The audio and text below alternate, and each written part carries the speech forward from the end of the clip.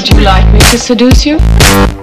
That's it, man. Game over, man. It's game over. Of all the gin joints in all the towns in all the world, he walks in among them. Why, I'm always. Frankly, my dear, I don't give a damn. It's a trap. Every town has an Elm Street. Trust no one, Mr. Miller. Nice night for a walk. Groovy. Hey guys, welcome to the Celluloid Fiends podcast. I'm your host, Mo Long. You can follow me at Mitchell C. Long on Twitter and Instagram. You can read my writing on film and a lot more at cupofmo.com. And as always, we really appreciate you listening. We'd also appreciate if you went over to the iTunes store and left us a review and subscribed. As always, I got my wonderful co-host Gabe here in the studio. Hey, what's up, Celluloid Fiends? If you want to go ahead and give us a like on Facebook, that would be great. And I'm really excited that tonight we have a special guest, one of my personal heroes, and someone that actually inspired me to start writing about film, Craig D. Lindsay. He's a film critic, pop culture journalist, and host of the Sour Hour. So I'll let him introduce himself a little more and tell the good people where they can follow him. This is Craig Lindsay, and I gotta say, hearing you refer to me as one of your personal heroes, don't know how to take that, especially considering where I am at this point, because I'm currently broadcasting from an old folks' home that I'm living in, and I'm just worried that just like I will definitely not live up to your expectations as a hero type person. I just want to make, don't want to. I just, try and hopefully I will not let you down. But we'll just see where the hour goes. Don't worry, you definitely won't let us down. When I said we're in the studio, we're actually sitting in my bedroom, which also functions as part of my quote home office. So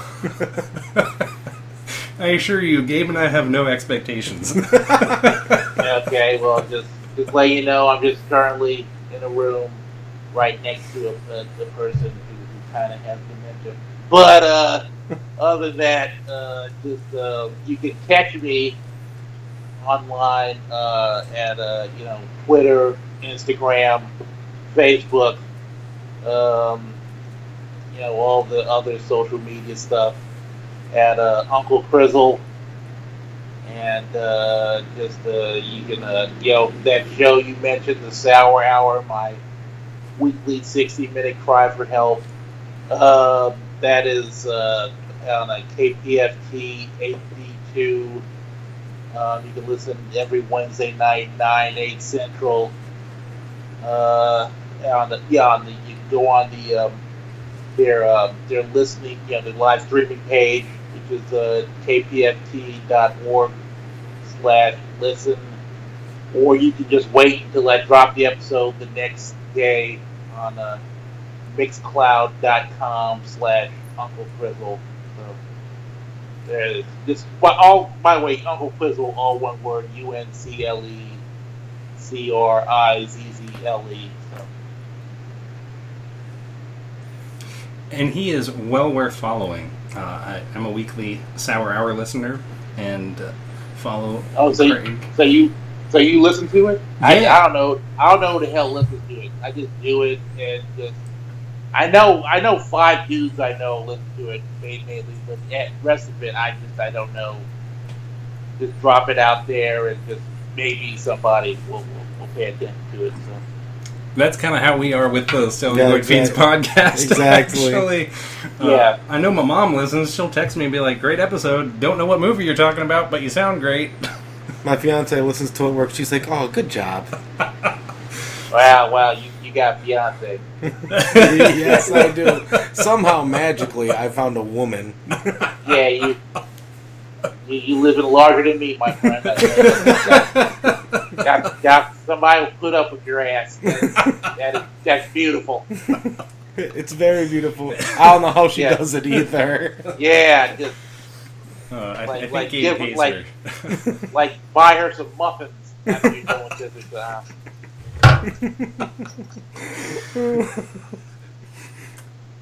So tonight we're talking about Basquiat, and it debuted in 1996. Had a budget of $3.3 million and made about $3 million at the box office. Currently, it holds a 68% critic rating and 77% audience score on Rotten Tomatoes. So, for those who haven't seen this movie, Basquiat follows the titular artist Jean-Michel Basquiat's rise to fame in the art world and subsequent struggles with stardom. It was directed by Julian Schnabel and stars Jeffrey Wright, David Bowie, Dennis Hopper, Gary Oldman, Benicio del Toro, Claire Forlani, and Michael Wincott. So, I picked this movie, and I discovered it just a few months before we recorded this episode when a friend suggested that I watch it, and I was just blown away by how under the radar this movie is. I'd never even heard of it before, and it's just an all-around impressive film, so I thought this would be fun to delve into. I know this was Gabe's first time watching the movie. Yes, this was my first time watching the movie, and actually, my first time hearing of the artist. Same here. But, Craig, you interviewed Jeffrey Wright when Basquiat came out. Yeah, I interviewed him 22 years ago at my mama house. It was back in the good old days when, cause he had one line going through the house, and I just I just grabbed like a cordless phone and put my tape recorder on a pillow and had like the receiver on one phone, just listening, making sure that the tape recorder caught the conversation he and I were having. This was a very ghetto way to get interviews back in the day for me. But because it was about to come. I seen the movie 22 years ago, and this is actually my first professional year as a film critic, and the people that were handling publicity for the movie, they said, hey, you want to talk to Jeffrey Wright about the movie and everything, and I said okay, and that ended up appearing in a very how can I say, cheaply run African American publication, which is like the stories I can tell you just about that publication alone. But I was trying to just do some interviews with people and also be the film critic for it, but so that was just a long ago artifact from my early days as a film critic, trying to figure out what the hell to do. That's really fascinating. And so you interviewed right before the film came out? Yeah. Well, I think right before the film. I caught a screening. I actually caught a screening at the Museum of Fine Arts here in Houston. And here's a little side note: 10 years later, there would be a Beats of there was a Basquiat exhibit happening. That's like a traveling Basquiat exhibit, and the Museum of Fine Arts had it there in like 2005, 2006, and they to promote the exhibit, they were having this event called Beats of Basquiat, or Beats by Basquiat, on Saturday nights, where they would open up the museum and they would bring in special guest DJs and make it a whole big type of hip hop party thing.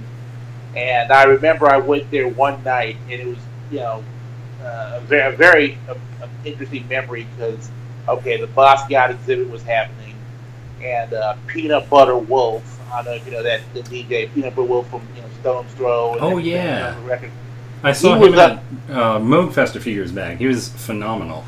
Oh yeah, I actually interviewed him when he was there for Mogefest. But he was there playing that night. He was spinning music upstairs where the Basquiat exhibit was, and downstairs in the film auditorium, they were playing Purple Rain as the whole Basquiat party was happening upstairs. So you just it was just interesting. You could just go upstairs and check out Basquiat and Peanut Butter Wolf, or go downstairs and watch Purple Rain on 35 millimeters. So it was like a very interesting night to have. They should have brought on Morris Day and The Time. They should have had them play. So, Craig, what was your initial opinion when you first saw Basquiat, and what was the last time that you watched it since then?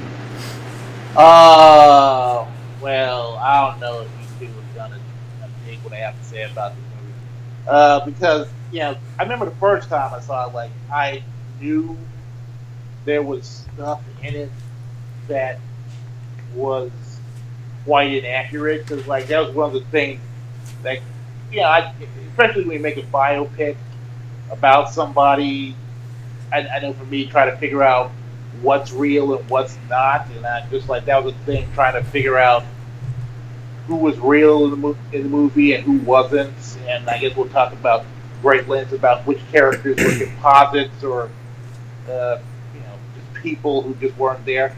And it's funny, especially seeing it. It's been 22 years since I last saw the movie, and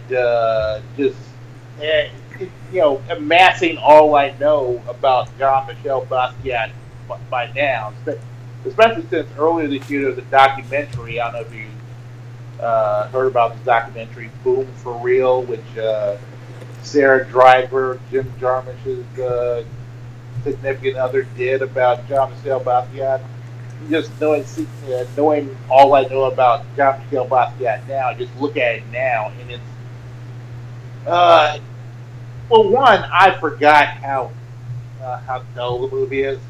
Just for me, very just the whole thing was kind of like a plotting experience where it just like I said, if you knew Jean-Michel Basquiat in his life, you figured that the movie would have a lot more crackle to it, if you will, just like a pep, because he came from that time where the downtown art scene and the hip hop scene and the graffiti scene was kind of meeting and kind of having there's just this very cross-cultural thing that was happening at that time, and to see it not really happen in this movie, that it was kind of just and also can we just talk about the soundtrack real briefly, because I've just never just the fact that I don't know what Jean-Michel Basquiat was listening to back then, but I don't know if the Pogues and Tom Waits and all kinds of depressing ass music was playing in his constant playlist, but just hearing that, and I feel that it was less a movie about Jean-Michel Basquiat, more a movie about the director Julian Schnabel, and it's seeing it again. It wasn't. It didn't feel as it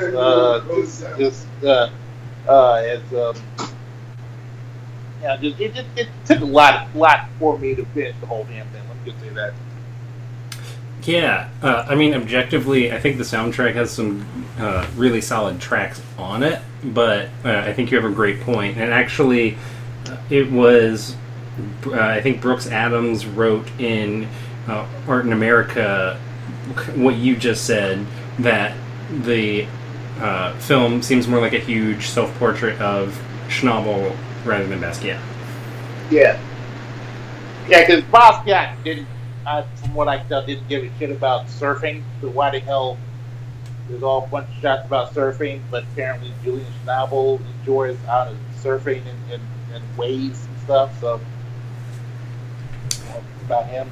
And that was actually an element in the film that I thought kind of lent it a creative twist, but I disliked all the surfing imagery because I didn't think it was very concrete.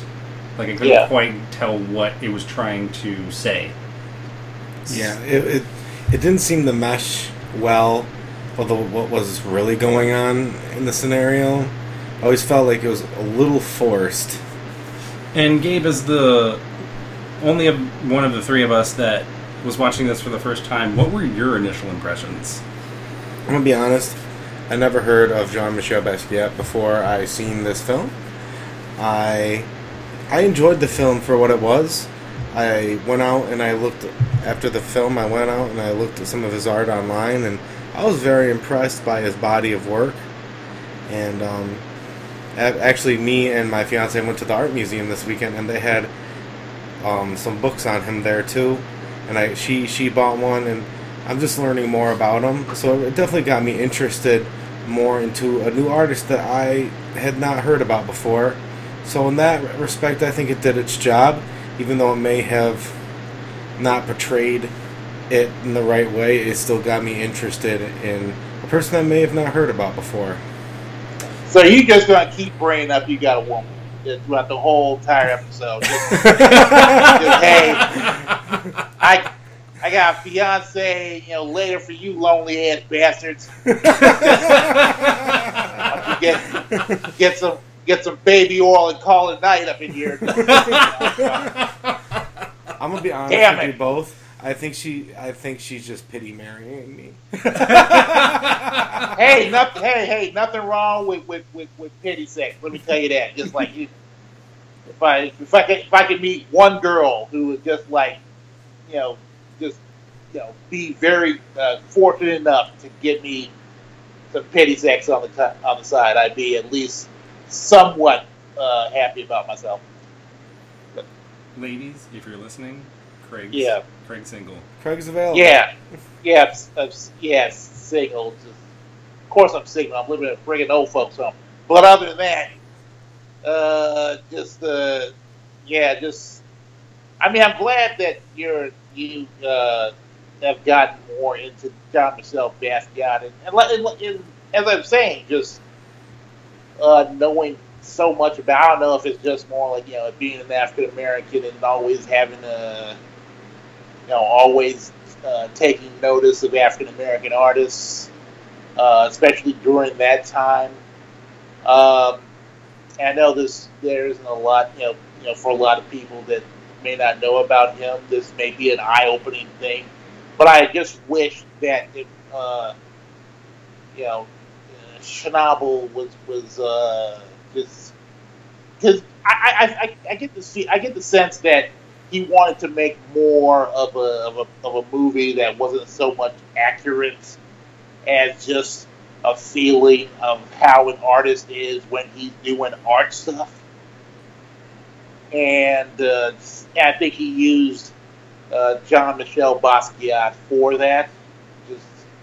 Just his rise and, of course, his fall, in his untimely passing, just using that as an example, not so much as delving into just basically what he was going, what he was during that scene at that time. Hopefully as you learn more about Jean-Michel being gay, you can learn just how bustling the scene he came out of was, and how the movie in a way feels kind of just cut off from that. Just because he wasn't the only guy coming up with inventive, different, subversive stuff back then. Oh, of course. There was a lot of people, even in music and art, they were all coming up during that time, especially in New York City. Like, hip-hop started to become more popular around that time, in the late 70s, early 80s. I know, definitely. Yeah, there was a lot of innovation, which was kind of spawning then, and like you said, New York was kind of a hub for a lot of that. But like Gabe, I hadn't heard of the artist before watching this film. I was like 6 when the movie came out, to carbon date myself a little bit. So. Oh, really? You were 6? Yeah. I was 20. Wow. You were 6, I was 20. And let me just say, on behalf of all the old people out here, just tell millennials, y'all go fuck yourself. And just get off my lawn. You. For what it's worth, I'm an old soul, so I got that. Oh, Jesus. So I do think I'd agree with Gabe's assessment. I think it was successful in its ability to kind of get the audience interested in the artist and kind of pursue some knowledge about Basquiat. Even though it may not have been the best representation of what he was or what his life was like, it definitely piqued interest with me. And I hope it would do it with other people to learn more about him and any other artists. You know what I'm saying? I wish that some people would start getting some more culture in their life. Yes. And I think part of the reason that this piqued my interest so much was the fact that it didn't seem to have, for the most part at least, a lot of the over-dramatization that you'll see in other biopics and kind of based on a true story movies. Like Argo, I think, is a great example where I enjoyed most of it, but some scenes were just way too over-dramatized. I also feel that there was another movie that came out about, 10 years ago that kind of, it was a dramatic story and it was a true life story, but I think Party Monster kind of over-dramatized a lot of things that happened during the club kid scene in the 80s, late 80s, early 90s in New York City. Well, I mean, I can't help but disagree there. I feel that a lot of there's still a lot of stuff in this particular film that is over dramatized, and most is particularly the relationship between Basquiat and his girlfriend, played by Claire Forlani, because I guess we could say just that character did not exist, and just composite of many girls he was with back then, and just to have this, she's basically there to serve as this anchor, this character that he wants to be with, but he keeps getting pulled away to the fame life or whatever, and he loses that, and just he loses that grip on reality or whatever, and just there's like a lot. There's several things in the movie where they just provide very dramatic emphasis, if you will, and that's one thing right there. Yes, and you mentioned the composite characters earlier, which is something I want to delve into a little bit, because immediately after watching the movie, I looked up some more about Basquiat, and I was very surprised when I learned that Claire Forlani's character was a composite, as well as Benny, who was portrayed by Benicio del Toro, who I thought del Toro did a great job in this, but I was just very shocked to learn that so many characters were composites. Well, as I was saying, just like it's less very accurate. But it's funny because I guess I should point this out now. Just like this is the second podcast I've done this weekend where I talk about a Disney distributed movie from the 90s about a black artist, and that other movie also had composite characters, kind of just like kind of playing fast and loose with what actually happened back then. So I always get this thing, like, especially during that time in the 90s, when it came time to make true stories about biopics about famous figures, they just kind of I guess did it just condensed everything and made it as though, like, we'll just turn these 5-6 people into one person, and we'll just make it like they were there the whole time, and so I guess that's kind of basically that's the thing that this just sticks out for me. I mean, I don't know if we're going to talk about Gary Oldman's character yet, but that right there is a major red flag into how this movie isn't really that much about being factual when it comes to Jean-Michel Basquiat's life. I want to get to that, but first, you said this was the second film that you mentioned. What was the first? What's Love Got to Do with It? Okay, I haven't seen that one. Oh, well, I reviewed that for somebody else. I talked about that for somebody else's podcast, and that was kind of it's just been interesting. I've just done 2 podcasts this weekend talking about movies about somewhat factual movies, biopics about based on the lives of talented black people. So now I want to get back to Gary Oldman's character. So that was actually Schnabel kind of inserting himself into the film. Yeah. And so you mentioned that was a red flag. Well, yeah, just because it's most, especially the way the character kind of serves as this person who kind of near the end tries to get Basquiat to kind of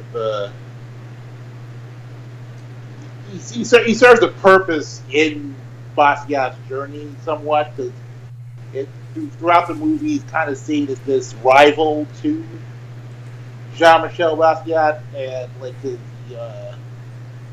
he just pops up, and he's kind of and also if it wasn't that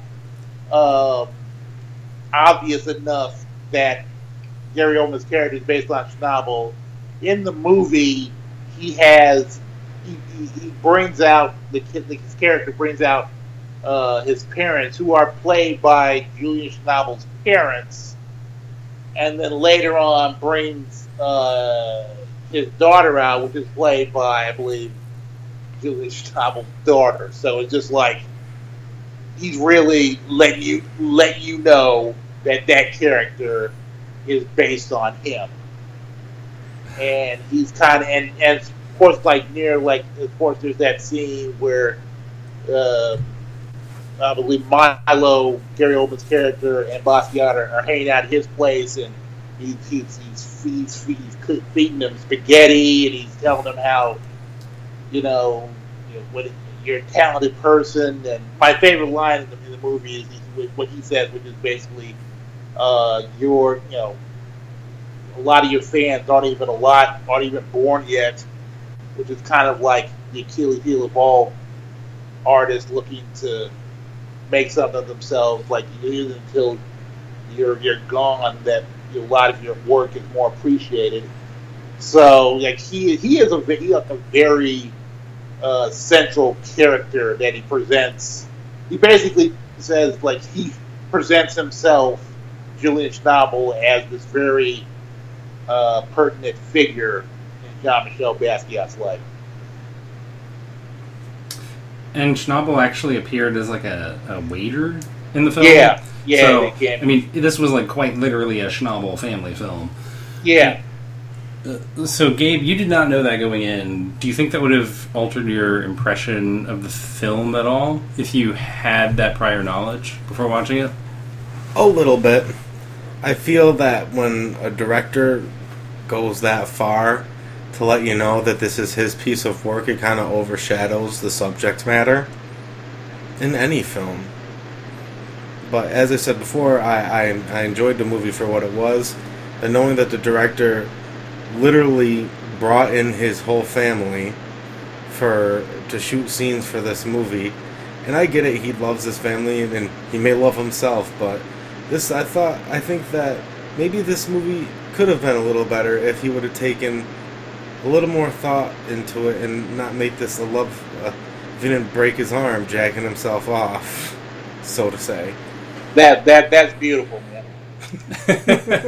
I love break his arm, jack himself off.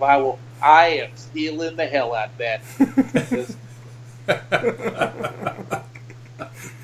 That was a good one. Oh, thank you. Yeah. So, Gabe, did you have a favorite scene in the movie? I just kind of enjoyed the scenes with him and Warhol just painting together and the conversations they had together. And I don't know if they were necessarily accurate, but I just felt that they were very entertaining and interesting to see. And I also enjoyed the scene where he went into the restaurant and sold Andy Warhol like paintings for $20, but actually Andy Warhol's friend gave up the money for him. Bruno, who was probably a composite as well. Yes. No, that's apparently a real person. Oh, okay. Like I said, I spent considerable time trying to figure out who was real and who was not. So, Craig, what about you? Did you have a favorite or least favorite scene? As you said, like the Basquiat Warhol scenes were very good. I mean, and also it seems that David Bowie played perhaps the most accurate portrayal of Andy Warhol, because at least they hung out. And because I was wondering, would we be rating all the great Andy Warhol performances that have happened throughout history, film history, because I believe there's 5. Is that including Men in Black 3? Yeah, I was about to say, yeah. Bill Hader, I believe he did Andy Warhol in Men in Black 3. And, funny, that same year, 96, I don't know if you heard of this movie, there's that movie, I Shot Andy Warhol. I do. I have not seen it, but I have heard of that movie. I haven't seen it either. Lily Taylor played the feminist who shot Andy Warhol. I believe played by Jared Harris in that movie. And then there's also Factory Girl with Andy Warhol was played by Guy Pearce, and really, Guy Pearce? Yeah, Guy Pearce, and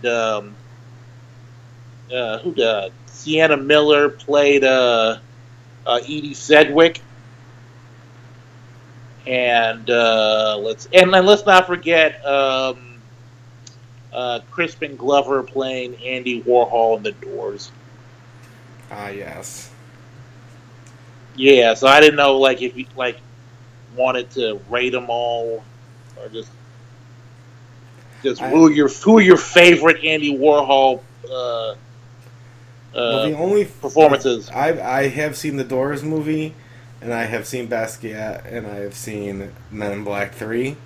Men in Black 3 would probably have to be my least favorite. That one was pretty bad. Sorry, Bill Hader. And I would have to say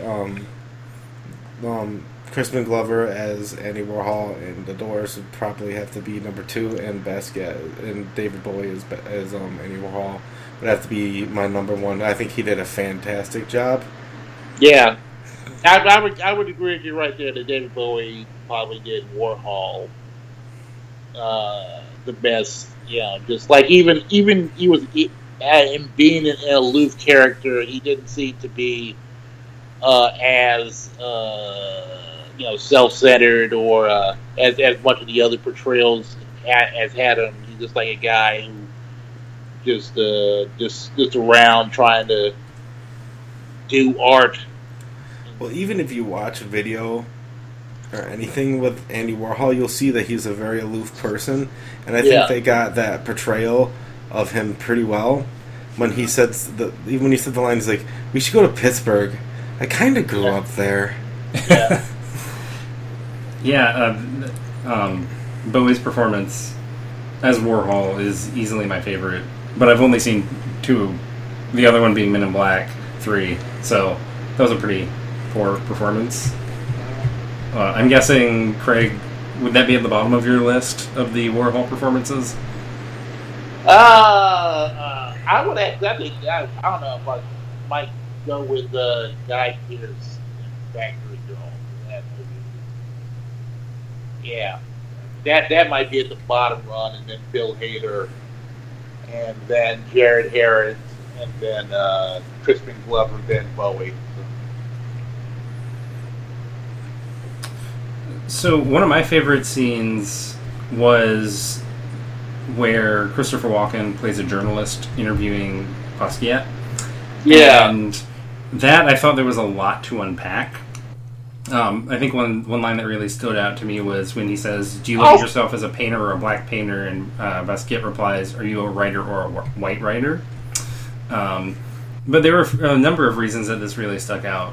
One was, I know some of this drew on kind of media that was actually coming out at the time, but also just like as a writer who has conducted interviews, and Craig, maybe you could talk about this as well, it kind of made me think about the journalist's importance in telling a story and kind of digging for answers versus drawing them out organically. Well, I kind of think that Christopher Walken was mostly there because his wife cast the movie. It's hard to not to separate that. It's also it was just like a very odd scene to have in the middle of the movie. Just like holy crap, what's Christopher Walken doing here? Why is his hair so wet? And what is that suit he's wearing? Yeah, and just like I think it was just It seems once again it's like one of those instances where they seem to pile on a whole bunch of stuff in one scene where they just like, let's just have this reporter who comes out of nowhere, just ask all these intrusive questions, and just have it representation of how the media saw Jean-Michel Basquiat at that point.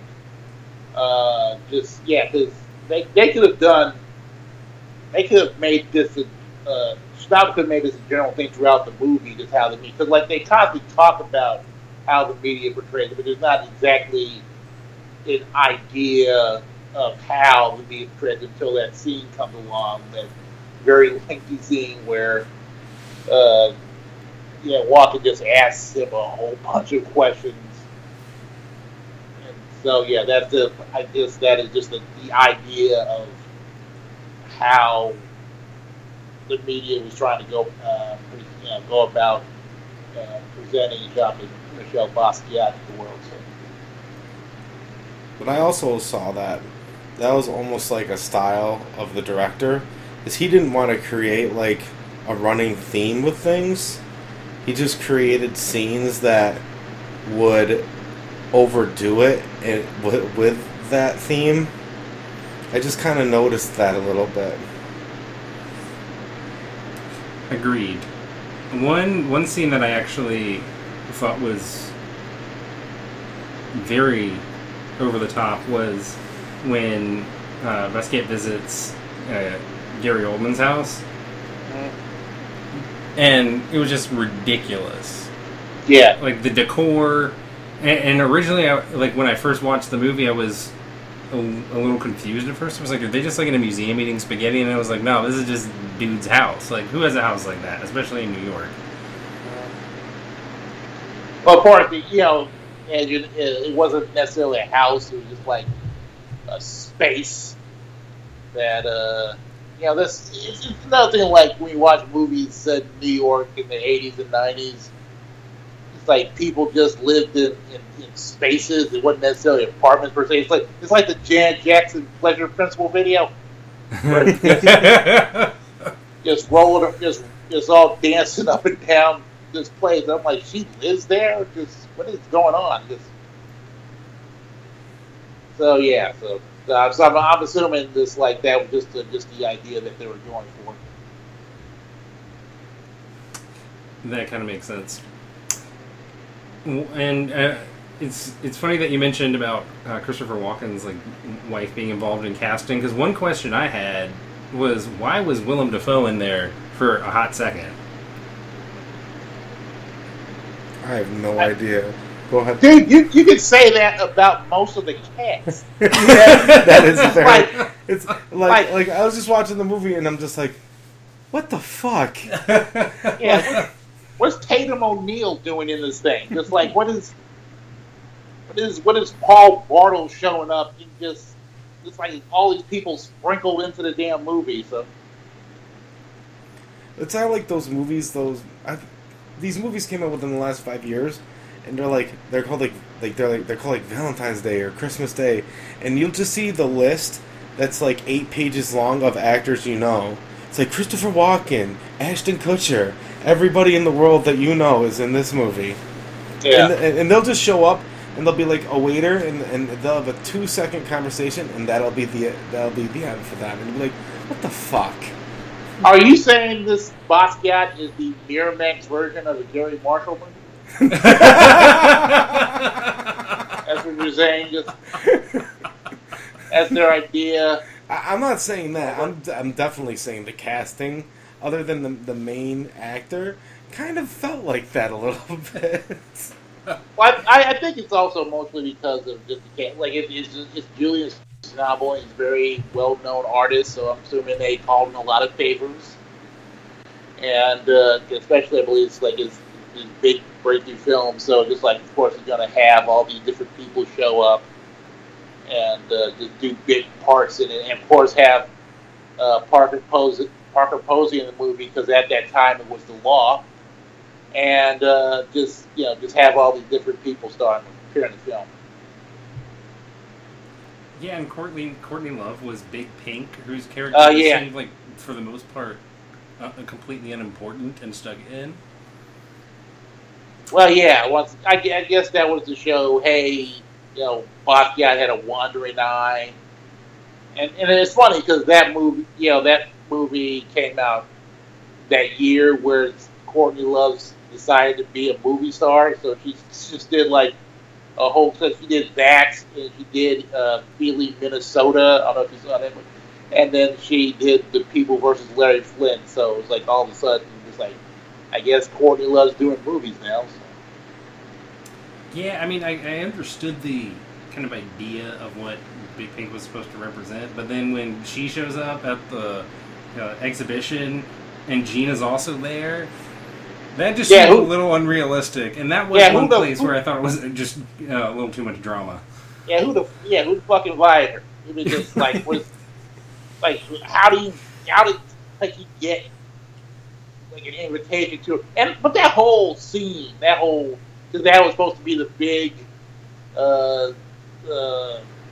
dramatic centerpiece where you see how Jean-Michel Basquiat is basically separate himself from the people who made him what he is, to hanging out with Warhol and all the different people, and then like Michael Wincott, who basically, I don't know what the hell that dude was doing in that movie. He had like a goddamn Civil War cap and kept saying the N-word all the time. I'm like, is he gay? Is he not gay? I don't know what the hell happened. But apparently he's also based on a real person, Rene Ricard, who the very pretentious narration in the that he speaks in the movie that actually based on an article I believe he did in Artforum. And so apparently he served the purpose as well. I was baffled by his Civil War reenactment outfit as well. Yeah. Because I did look up Rene Ricard, and I couldn't really find anything about wearing a Civil War outfit Yeah. perpetually. So I guess that was just Schnabel's artistic touch, which Maybe permeates the he entire film. really had a soft spot for the movie Gettysburg. I think Gabe's figured it out. Yeah. Okay. So, while we're talking about biopics and movies that are based on a true story or inspired on a true story, what, Craig, are your favorite films in that subgenre? Are you serious right now, man? I was not. I don't even. I'm trying to think. I mean, I'm legitimately trying to think what are my favorite biopics. And usually I don't like those because of the same shit Basquiat pulls. Because you don't want to be that guy who watches a movie based on based on a real life figure, and you go, "Oh, that didn't happen," or "That didn't happen." It's just like, because I'm trying to think, like, I mean, the Social Network count? Yeah, the Social Network counts. Yeah. That's a favorite of mine. Just, yeah, that's it. Okay. One of the reasons I actually posed that was Basquiat is one of my favorites, and it got me kind of reflecting back. And one thing that I kept realizing was I don't tend to appreciate that genre as much for a lot of the reasons that you're saying. So it was like a tough question for me to answer, so I thought it would be interesting to pose on the show. But it's because, I mean, there's been times I've written about the whole concept of biopics and how mostly they come out, of course, during Oscar season. I once wrote how, the road to Oscar gold is usually made on some dead dude's back. Mm-hmm. And just I remember, like, what was it? 2004, 2005. The 2004, that was the year of Ray and Kinsey and The Aviator and just a lot. Mike D'Angelo, I believe, he called them great man biopics. And just, there's always seemed to be movies that come out around that time that's just like based on the true story of some person. And just tries to make a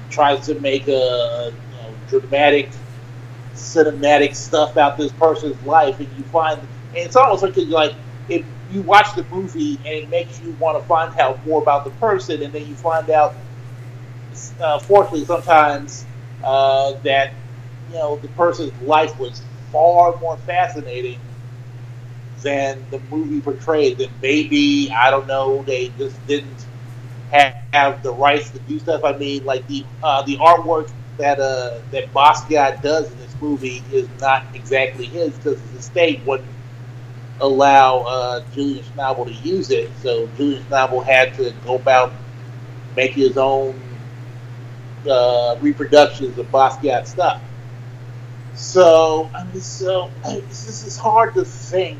I mean, that is a good question. Like, what biopics actually did a good job of representing? I mean, of course, I the more we talk about it, I kind of think anytime Scorsese has handled real life characters, whether it be Raging Bull or Goodfellas or even Wolf of Wall Street. Those are usually well done, fact-based biopic stories. You're definitely right there.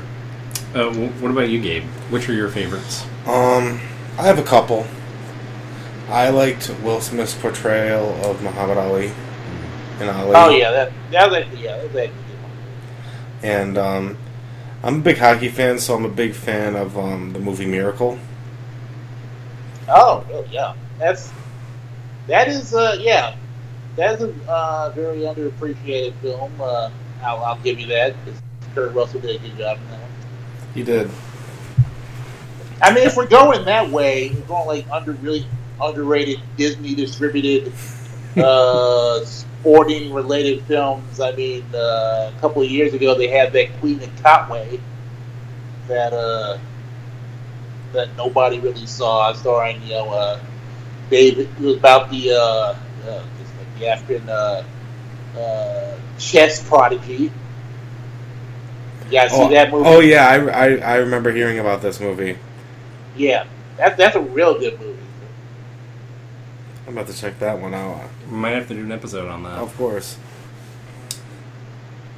So, speaking of Kurt Russell, I liked Deepwater Horizon a lot, actually. And one of the reasons was because he was in it, and I thought his kind of side character did a great job. One of my favorites was actually Wait a minute, Founder. Hold on, man. Wait, Kurt Russell in Deepwater Horizon? Yeah. That's a Mark Wahlberg film, right? Yeah. He was like one of the, I think he was like the foreman on the oil rig or something. Yeah. That's actually a really good movie. It has a fantastic cast. If you haven't seen it, you should check it out. I've seen it. It's just that, like, all I remember is Mark Wahlberg throwing people off the damn rig. Because that's what Mark Wahlberg does now, make movies where he actually slips himself into the film and somehow saves everybody. Like in Patriots Day, he played off this character, apparently figured out the Boston bombing. Oh, that person didn't exist, but he somehow saved everybody. So it's just like every time I see Mark Wahlberg. So basically, every time Mark Wahlberg and Peter Berg get together, you know that it's mostly going to be Mark Wahlberg and his arms saving everybody all over the place. So. It's totally true. This is incredibly accurate, but I did like Kurt Russell in that, and John Malkovich did a fantastic job as one of the BP representatives. So I actually thought it was worth watching just for their performances, but Mark Wahlberg is kind of trash in Deepwater Horizon. I thought The Founder was really good. About the rise of the horrible fast food chain McDonald's. Yes. But it was a well done film, and it kind of taught me a lot about the franchise, which I was actually slightly familiar with. Notably that McDonald's dabbles in like property, and I knew that simply because one of my old managers used to work at McDonald's, and he would kind of talk a lot about what he learned about their business. I also thought Hidden Figures was a pretty good movie, but and I think one thing about that I loved was that it was a story I hadn't heard of and probably wouldn't have until the movie came out, and it was also just really well acted. Well, that's why I loved it. Especially first off, I was looking on Google to see if, like, holy crap, Kurt Russell is in Deepwater Horizon. Like, where the hell? Where the hell was I? I thought, once again, Mark Wahlberg in his arms just really took over the whole damn film. But I was going in there with the deep cuts. Yeah, but we were talking about Hidden Figures. I love, especially when that movie came out, and just hearing white people talk about the movie, because like there's also a sense of just anger and frustration. Like, how did I not know about this? And it's like, the black folk, and usually, the contributions of black people get often overlooked and neglected. It's just funny just hearing people, of the pale skin nature, really take a shine to this movie, which they did. It was a big hit, so it was just fun hearing their reactions. And that was a Disney film, was it? No, it was Warner Brothers. Oh, okay. But yeah, no, I agree. I was very pleased with a lot of the reactions by both critics and fans when Hidden Figures came out. So, with that, why don't we go ahead and rate this? All right. So, I picked this. I'll go first. This was a movie I'd seen just a few months before we recorded this episode, and even though some of the characters aren't necessarily accurate in this film, it gets a little too artsy at times, I still appreciate the way that the character is portrayed in a way that it made me, as a viewer, want to kind of learn more on my own. It was very well acted, even though a lot of the characters, especially Willem Dafoe as, quote, the electrician, just kind of seems stuck in randomly. And I thought just from a technical perspective, it flowed really well. I liked the soundtrack, so I'll go with a 4. Craig, you want to go next?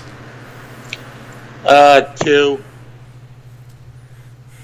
And why a 2? Well, I think I told you why 2. Just basically, it's, as I established earlier, just look. As I said earlier, I mean, it wasn't that exciting a film. It felt tiresome in some areas. It's just very, there's a lot of inaccuracies, and I just felt, and as Gabe so brilliantly put it, it was just mostly Julian Schnabel breaking his arm almost to jack off and stuff like that, and I didn't have, basically, I'll tell you, I didn't have a good time watching this movie, and just like it really, it was one of those films where just like, I gotta see this shit again, and just plow through it, and so I mean, the thing about it is, if you are interested in knowing more about Basquiat, I strongly suggest actually just reading about it. Or if you want to go the movie route, like I said, there's the documentary Boom for Real that came out earlier this year, which kind of makes an interesting case how Basquiat wasn't that important to the scene. It's kind of this on the fringe character, but it's like a much more bustling scene, but he's almost like this wandering Zelig-like figure. And I mean, there's plenty of other documentaries about him that you could see. Like at this point, just like if you just want to know more about a person and want to watch a movie about him, just watch a friggin' documentary. They usually get it right. So. Yeah, Boom for Real. I saw that came out last year, but I have yet to see it. It's on my list of things to watch soon, though. Yeah. Gabe? I'll give this movie a 3. Mostly because it taught me about something I didn't necessarily know about, and I always enjoy learning about new things. Even though it was the director kind of took things in his direction, and that was not good. That's kind of why it didn't step up past that for me, because I could see the director kind of doing things like that, and I am not a big fan of them taking so much artistic integrity. In some cases, when you're not involving real people's lives, that's okay, but I feel like when you do the biopic and you turn it into something about you, that just shows how much you love yourself. That's why I gave it a 3. That's a fair assessment. And real quickly, it's funny we've just been talking about all the biopics, because it really did make me want to go back and see if there's any biopics that I truly enjoy. There's actually several. I mean, we didn't talk about Ed Wood, where Johnny Depp played Ed Wood, Tim Burton's I love biopic. that movie. Yeah, on Ed Wood. Or here's a movie that I know is not that accurate, but it, like, the way it was handled was so good, and also had the actual person's stamp of approval, which is Confessions of a Dangerous Mind, which is George Clooney's first movie that was about Chuck Barris and how he wrote this fake biography about him being an assassin. I've never heard of this movie, and it sounds extremely interesting. Yeah, I'm not familiar at all. Well, that was another Miramax movie, and they buried the shit out that movie. I mean, I'll never forget, like, they didn't have a website for it or anything, and just like they just buried it. But it's like, it's such a great film, and it's like it's still my favorite George Clooney movie, because it's just like he just goes on, like, with his directing. With directorial stuff, he's always hit or miss, but like that, his first one is still is written by Charlie Kaufman, so there's a lot. So that's something right there. And another film that I'm a big fan of, that I don't know if you guys saw, was Autofocus, which is about with Paul Schrader, who is getting a lot of accolades now for First Reformed.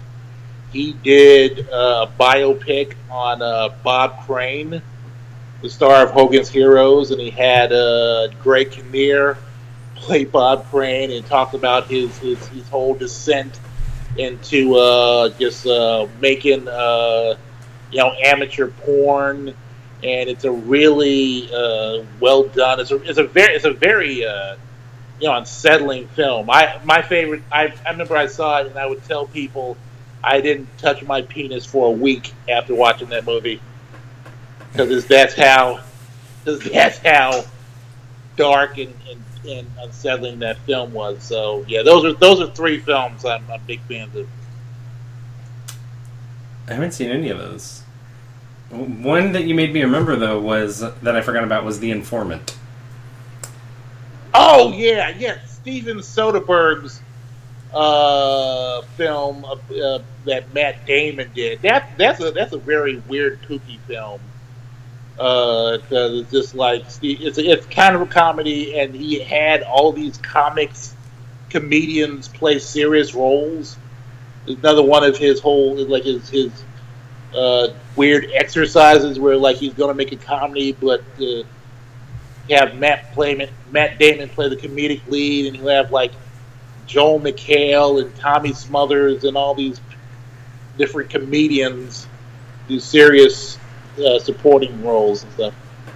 Yeah, Patton Oswalt was in it too, in a serious role. I think that might be my favorite Matt Damon film, in fact. That was a very solid film, and it's ridiculously under the radar. Oh yeah. It's quietly eked out there, another Soderbergh film for him. Well, that's our show for the evening. So, thanks again for listening. If you haven't already done so, check us out on iTunes, leave us a rating, and subscribe. And also, go to our Facebook page and give us a like. Until next time, this podcast has been great, but it'll never be the greatest American hero. Believe it or not. I'm floating on air. Never thought I could feel so free. Flying away on a wing at a prayer. Who could it be? Believe it or not, it's just me. I had that 45 and everything, bitch. So just like you, I was a great American hero all the way. That's impressive. Mo has actually never seen The Greatest American Hero. I'm missing out. It comes on every Saturday on Heroes and Icons, that channel, so you can watch it there.